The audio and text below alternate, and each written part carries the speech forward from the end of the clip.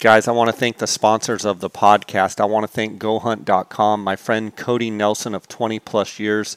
He's the optics manager over there. If you guys need any optical needs at all, anything to do with glassing, binoculars, tripods, spotting scopes, rifle scopes, anything to do with glassing, give Cody a call. 602-399-3699. That is his cell phone. You can also text him at that number. You can also call him at GoHunt at 702-847-8747. I want to thank GoHunt Optics for their sponsorship of the podcast. Guys, I also want to let you know that GoHunt maps have been released and they are right now available to insider members.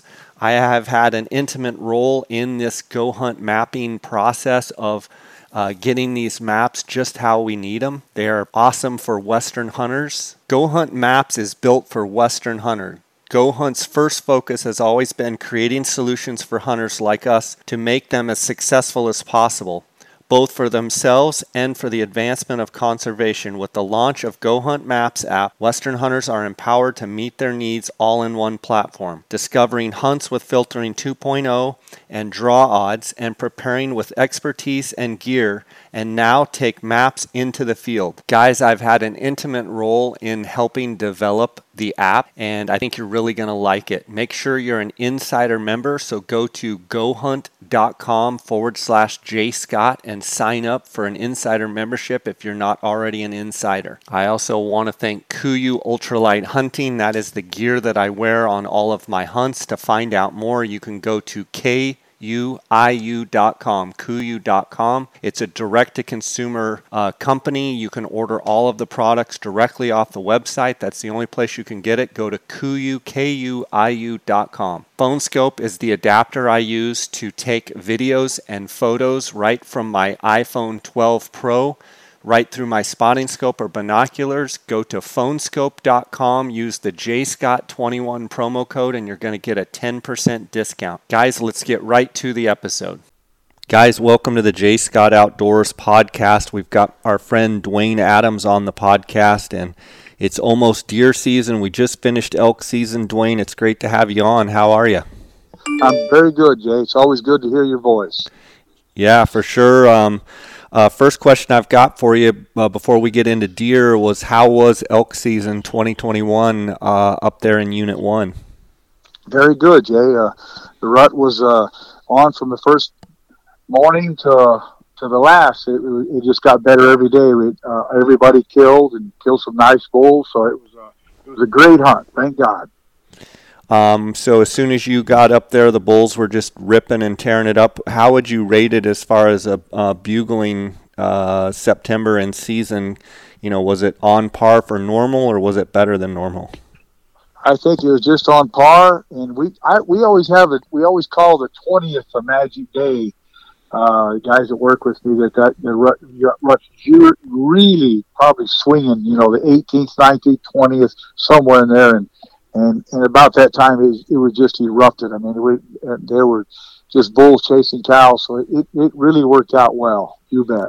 As far as the feed conditions up there in Unit 1 with the big monsoon that we had, was it a noticeable difference in everything green, or would you say it was average?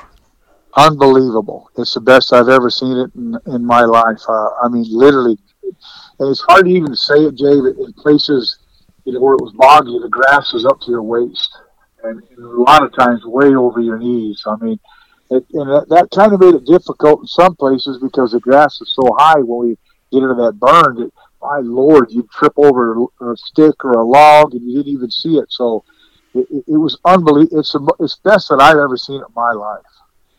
That's fantastic. And then I believe it was early rifle or muzzleloader for the firearm season there? Yeah, it was an early rifle, but I didn't have any. My wife broke her foot, and so I checked out of that. She broke her foot and had surgery, and I had a lady that was here that was taking care of my wife while I was on the archery hunt, and then so when I didn't want to stretch it out too much farther, so we were fly fishing up in Durango, and she slipped off a rock and broke her foot and had 9 screws and a plate. So she's always been so unbelievably helpful for me. So I just had to come home. Yeah, very understandable. Okay, so good elk season, and we're right. You're literally packing the truck for the early season Kaibab hunts. How do you think it's going to be up there for this early season? What's your forecast? I think it's going to be unbelievable, Jay. Look, we got that rain. It's a little late for the elk, which you know, but it was unbelievable for the cruise deer and for the mule deer. I mean, they had over 2 months of solid growth from all that fresh greens up there. And I think, you know, the governor's tag, they killed that up there in the Kaibab. It's 266. You just can't grow deer like that, Jay, unless you got unbelievable growth. I mean, in greens and it's just unbelievable. I mean, I think we're going to see some really monster bucks killed this year. What about some of the closures with the fire? Is everything back to being pretty wide open, or are there still areas that are closed? Boy, that's a good question. It's closed, and I'm glad you brought that up, because last year a lot of people left Jacobs Lake and went by the Game and Fish check station, and they got that gate closed, and they had a mess down there. 4 people were having to back out of that mess, and I talked to several guys that it was just a nightmare. So I hope the people listen to your podcast. That gate is closed. The road to 22 is open in the bottom. If you come in from Fredonia, that road's open. But they've got several roads closed still, Jay. And so you better pay attention, especially if you got a big fifth wheel or a trailer or a motorhome. You're not getting down that road there. So you better pay attention. I would recommend that you come around through Page and into Kanab and then come in that way if you're going to hunt there, or stay up on the highway because that's closing. One of my clients took a trailer up there to where we're camped, and he said the canyon we go down there he said that road's full of ice, and he said it was treacherous. That's going to make snow. So there's snow on the ground up there? Yeah, that's what he said. It was snow and ice all the way down that canyon there at Crystal Springs. So that's, you know, like anything else, the guy better pay attention because you live off in a ditch there. Yeah, he said there was quite a bit of snow, and it's still on top, 2 or 3 inches, and in the shade, he said there's even more. But that canyon doesn't get any shade, doesn't get any sun, and for about 2 miles, it's brutal. So there's going to be a little bit of issues of guys trying to decide where they're going to hunt, right? It's not as easy with those roads being closed where you have to go all the way around. So you'll have some guys that are camped way down on the bottom and then some people up on top, right?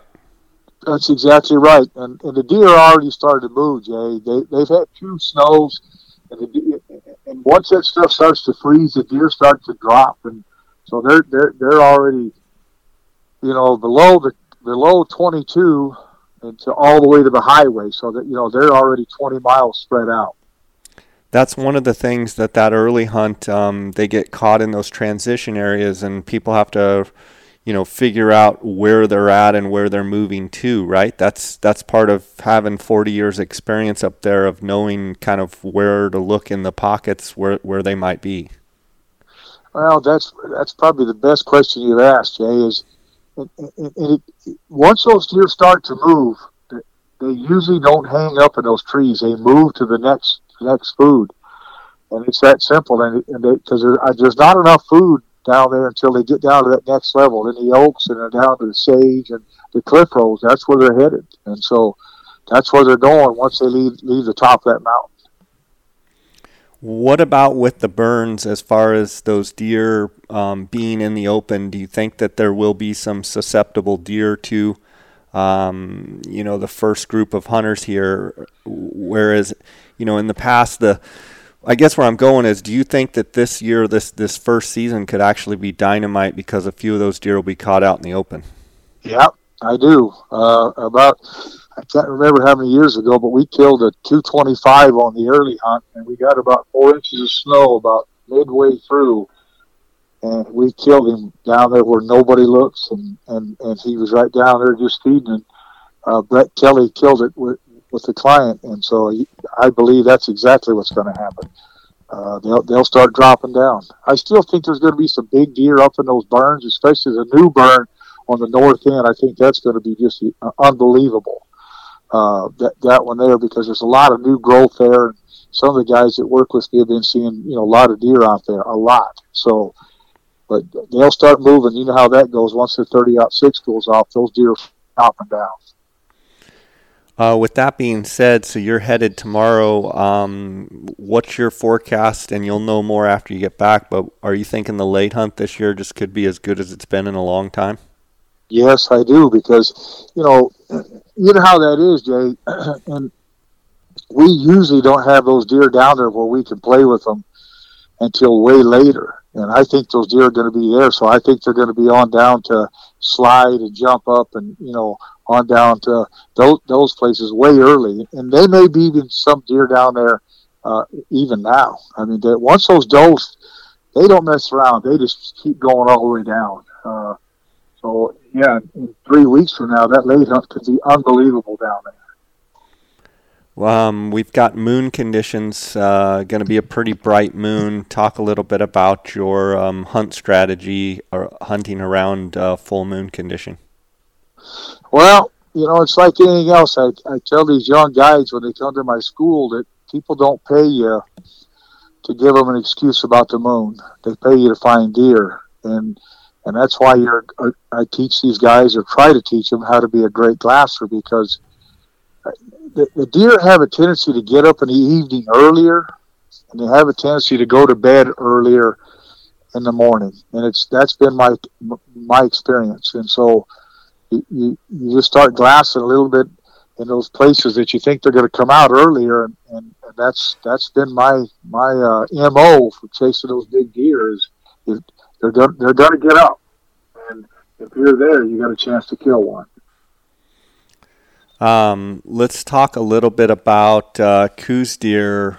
Southern Arizona was so dry going into the monsoon season, and obviously we had a giant monsoon season. What have you been seeing out there as far as conditions in Southern Arizona, as far as feed and water tanks and available water, and just how is it looking in general? Jay, I think a lot of the fawns didn't make it. We just quit giving glassing lessons, and we only seen a handful of fawns. And usually the does that we see will have one or two fawns. But I told Nick, my son-in-law, I said, look, Nicky, we've only seen a handful of fawns, and I don't think they made it, Jay. I just don't think they had enough milk or food or whatever a mother needs to. And I have not seen what 60, 70, 80% of the fawns with does. It's more like 20%. How much of that do you think is they didn't have any cover because of how dry it was in late spring and there was literally no feed on the landscape? How much of it do you think is predation and they just got wiped out? I think it's all of that, Jay. I think it all mixes in. I think it's exactly a predation, and I think they didn't have the cover when the fawns were born. I don't think that there was enough water around for the does to make milk. I mean, they were struggling deer to get a drink. I mean, the game and fish were hauling water like crazy everywhere they could haul it, But yeah, I mean, I think it was just it was brutal. It was the longest drought I think in our history of our country. If it's not, it's up there close to it in the West. So they suffered, and I think that literally the baby suffered the worst.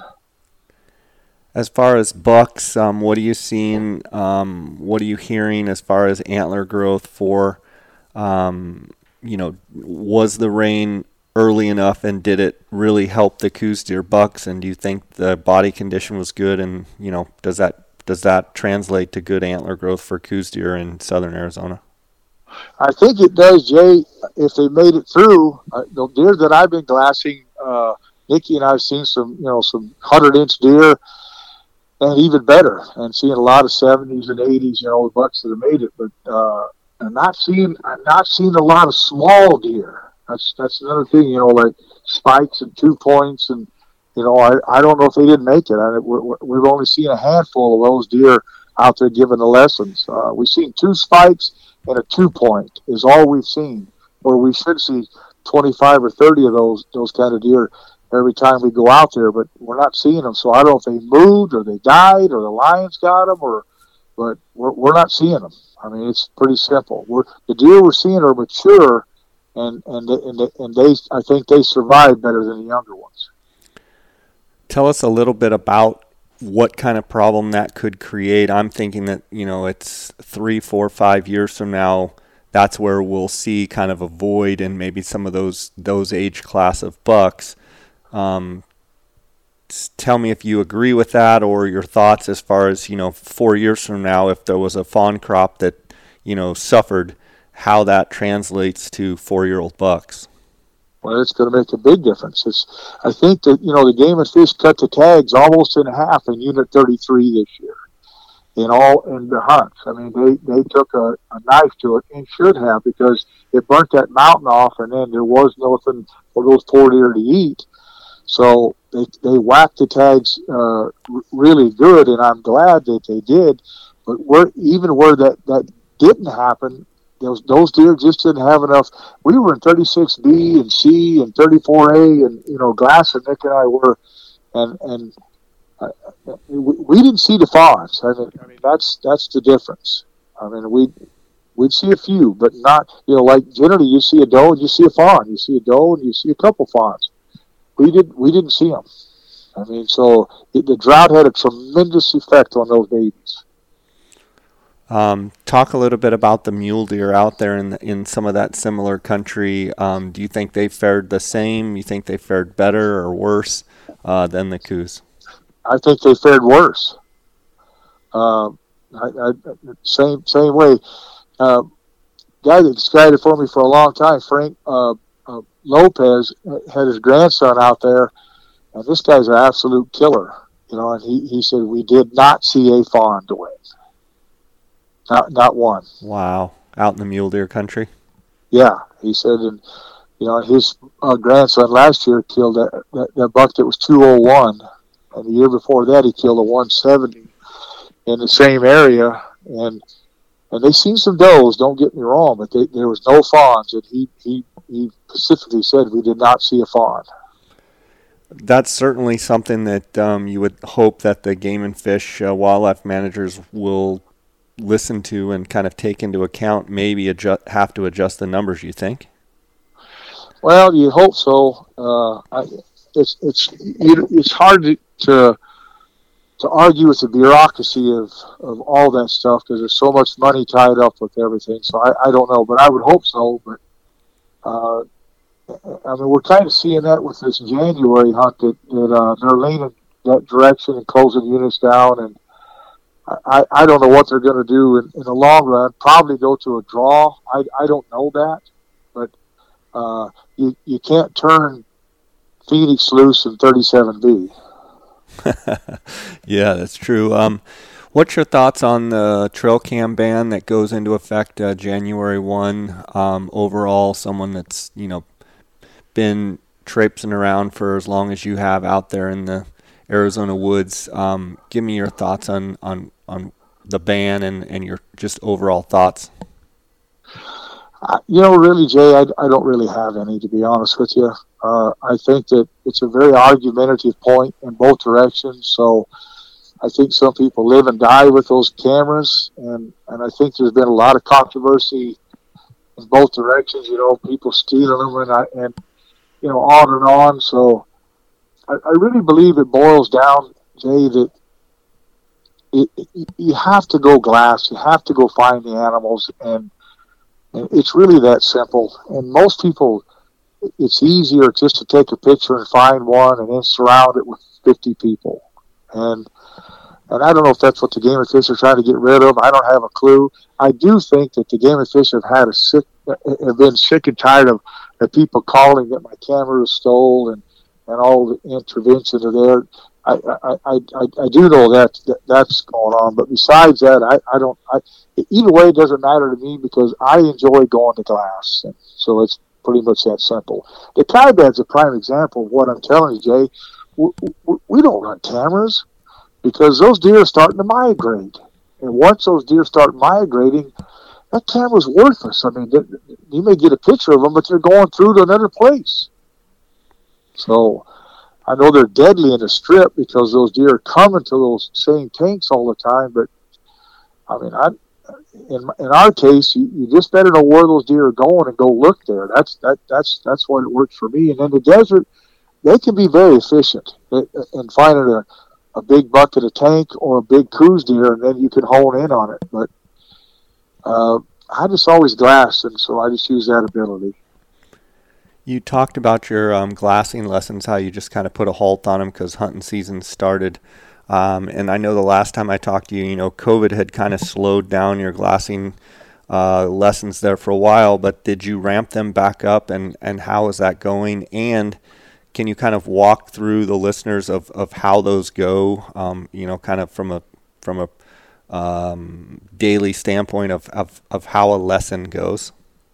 Yeah, it went really well. You're right. COVID really hammered it. And then, once we started getting the shots and everybody got back in gear, Nikki and I started back up, and they went really well. We had backlogged a lot of folks that were wanting to come, especially for the hunting season coming up. And it went really well because, I try to tell people all the time that once you learn how to find animals, that's when it gets fun. And when you don't find animals, that's when it's not fun. And so I tell them, that's what I'm going to try to teach you here. Where to glass, when to glass there, and when to move.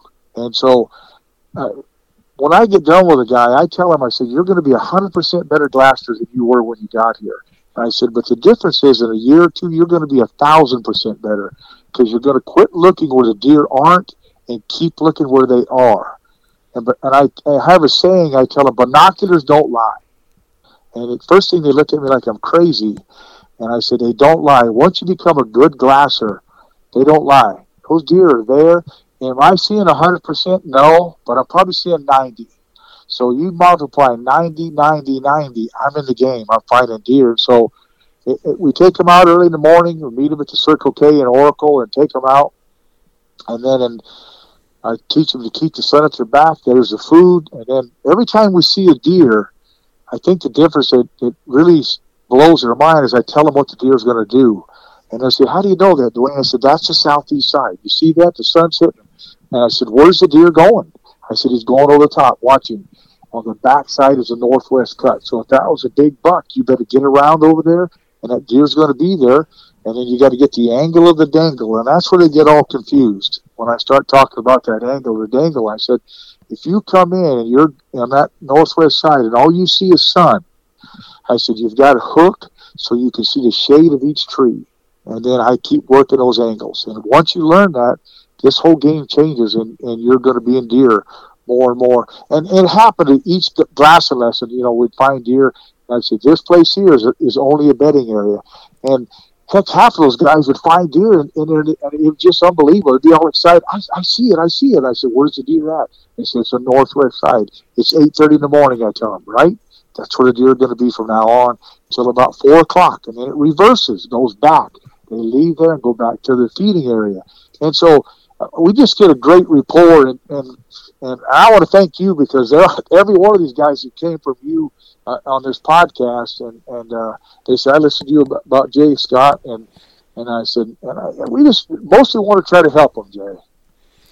Yeah, I mean, that's the whole goal of this podcast, too, is try and give people information that they can have a better hunt and be more successful. And there's nothing more rewarding than helping people and getting, pictures and having someone send you a message of how something that you told them or something that they listened to from one of the guests helped them be more successful. And I mean, it's just very rewarding for me to just try and help as many people as we can. And, you and I are both guides, and we do fine on our own. And, there are some people out there that don't want to share anything because they're, for whatever reason, they don't want to share what they're doing. I'm kind of the opposite. I'm happy to share everything that I'm doing in the hopes that, there's somebody out there that will then teach someone else, something they've learned. And so it's a great cycle.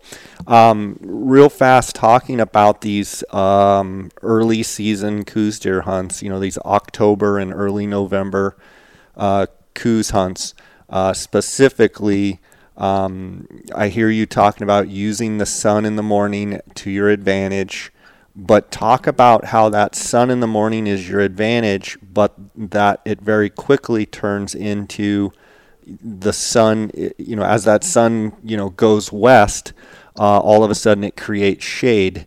Is there one side of the mountain, if, I hear you talking about one side and then they're going to move over to shade and then they're going to come back to feed.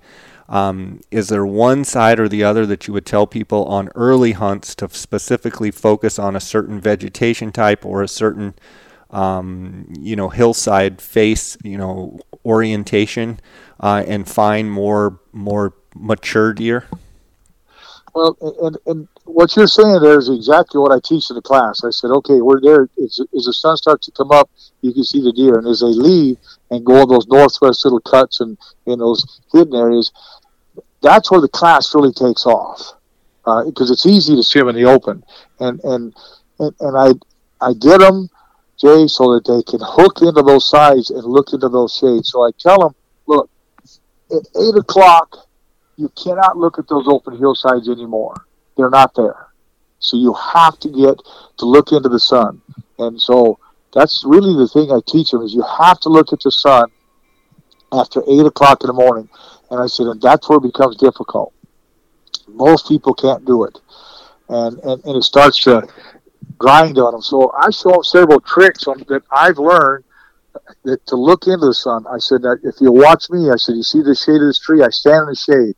The sun's there, but I'm looking into the shade. So, and a lot of times I show them how to hold my hat or put a shirt over it. There's several things that we do that you can look into into that sun, because you got to look into the sun or you're gonna miss those northwest cuts to where those deer land, because that's where it is. Dwayne, talk a little bit about in that same situation. You're hunting with a buddy or multiple people, and you've got the opportunity to be looking in those shaded cuts, and then when you do spot a deer, and let's say you're not in shooting range, walk us through how potentially leaving a spotter and keeping someone on that deer, how you go about then moving a guy into position where you can then shoot into that shaded cut. How do you do that? Jay, that's a learned thing, and the reason that I say that is because when I give the lessons, and I try to explain, okay, we see that buck right there, right? All right, now, okay, when you leave this hill and go over there, you're on your own. You just went on an Easter egg hunt. I said, you have to have somebody helping you. And I said, so you don't want to walk on the same side of the ridge that the deer's on. He's going to leave you.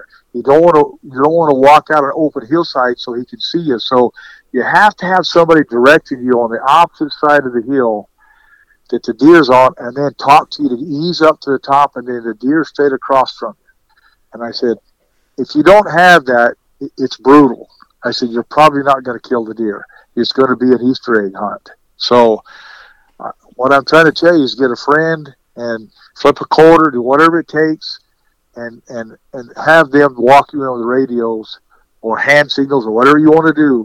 And that's how we do it, And so in the glassing lessons, every time I say, you see that buck there? He said, yeah, how would you kill it?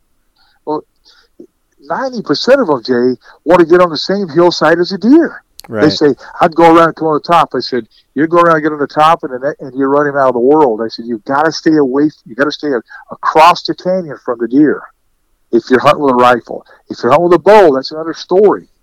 But when you're hunting with a rifle, you got to come in from this other side and ease up and sit down there, and then you'll say, all right, Nicky. I do it with Nicky all the time. I said, Nicky, you see where the tree is? It's busted off. Yeah. He's laying to the left. He says, I can't see it. I said, he's got to get up. So we'll sit there and wait him out. And I think that's a huge point of being able to have a common point of interest between you and the spotter, so that even if you don't see where the deer is specifically, you still have the dead tree with the white, limb hanging off the left side, and that's or whatever, it's a yucca or some common point that you both can say, can you see the forked pine tree with the V in the middle? Yes, I see that. Okay, the deer is 50 yards to the left of that, bedded down. I can't see it. It's okay. You just be patient. The deer's going to get up as long as you can see the pine tree. Do you see the little orange oak that's, blah, blah, blah. And yeah, I see that, but I don't see the deer. That's okay. You're inching your way closer to having, several common points of where the deer is at. Then it just becomes a matter of being patient and knowing that you're in the game, your gun's set up, and that you have a chance. It's when you don't have that common point of interest, or common point that you both can say, yes, I see that white rock, that things can go crazy, right? That's it. Everything you're saying is what we try to do. The other thing is we try to do, if we can do it, Jay, is we try to set up in the shade of a tree. Once you cross over that ridge, sit down in the shade of the tree, so then a guy doesn't have the glare on his scope, and all those little small things makes a difference. And then get the guy all set up like that so he can shoot. And then and I'll tell Nicky he's there. Last year that happened to us. We had to sit there for about 3 hours. I said, he's still there, Nick. He's just sitting there. And then I said, he's up. And Nick said, I said, is he up? He's just standing up, Nick. He took about 3 steps, and Nick says, I got him. And that's it. And the client killed a deer, and the rest is history. But you've got to be able to build that relationship with your friend, and you've got to trust what he tells you. He's laying there, because most people get discouraged, Jay. Oh, man, he got away. He got up. I did. And they start moving around on that hill. And as soon as you start moving, that sound echoes across that canyon, and they're gone. Yeah, for sure. Wouldn't you also agree that these early season hunts, until really the rut really kicks in, I mean, the most mature, bigger bucks, they don't move a whole lot. Would you agree with that? So they don't move. If you see them one day and for whatever reason you can't get them shot, and and it gets dark or something, I mean, they're gonna be somewhere pretty close. Would you agree? Oh, they don't move. They don't move at all. That's what I've learned about chasing big bucks. And when I say big, I'm talking Boone and Crockett to up to 130. They're in a little. I chased a deer years ago, Jay, and I may have told you this. And there was 5 cedar trees on this bald ridge. They're great big ones, and they're all clustered together. And I seen this gigantic buck go in there. And I moved in every direction I could move for all in there for about half a mile away, looking there. I never could see that deer.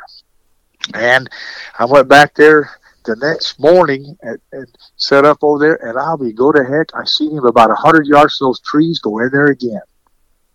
He went right in there. I sat there for 4 days before I finally got a crack at that deer. And when he come out, we shot, he scored 122. But if you'd have walked up to that deer from any direction, he'd have heard you coming across that open hillsides, and he'd have went out left, right, high, and low. You wouldn't have killed him. And so he was safe, and he'd lived there probably his whole life, and nobody killed him. I just happened to catch him before he got into those trees, before the sun got up too much. Yeah, they're awesome for sure. Dwayne, I know you're got a pack. I really appreciate your time. I want to wish you the best of success up there on those early Kaibab hunts, and we'll check in with you after the hunt and probably talk before the late hunts.